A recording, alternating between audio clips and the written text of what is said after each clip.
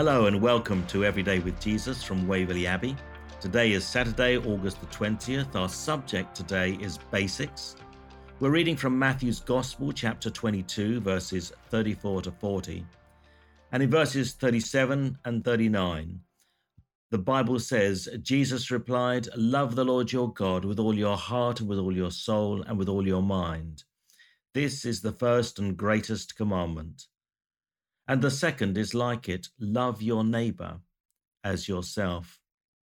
Waverley Abbey is built on Jesus' summary of the law and the prophets, teaching us to see everyone through Jesus' eyes. There's no demand for anyone learning with us to have a faith-based approach to life, only that they recognise our understanding grows from an ancient worldview evident throughout Scripture, offering a realistic and comprehensive understanding of who we are, why we're here, what's wrong with the world, and how this can be addressed.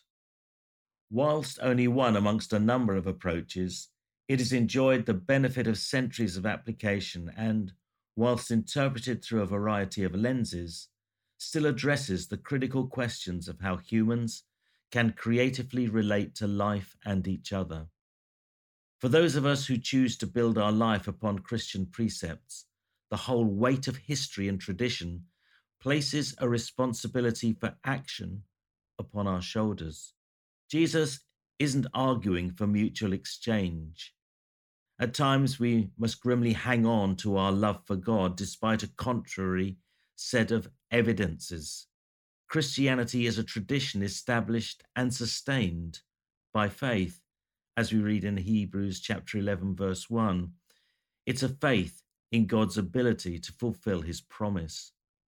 It also invites us to care for our neighbour, who is in fact anyone we meet, without expecting anything in return, because Christianity is established through sacrificial service, never built on the basis of transaction or negotiation.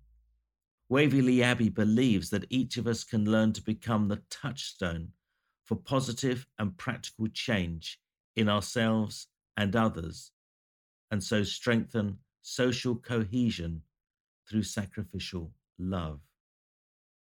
So let's reflect on the part that God's heart is for us to be people who care and come alongside one another.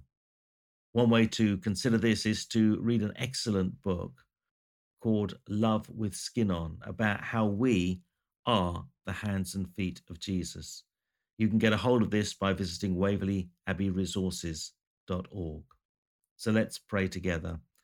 Lord, help me to become a practitioner of the two greatest commandments you have given us. Amen.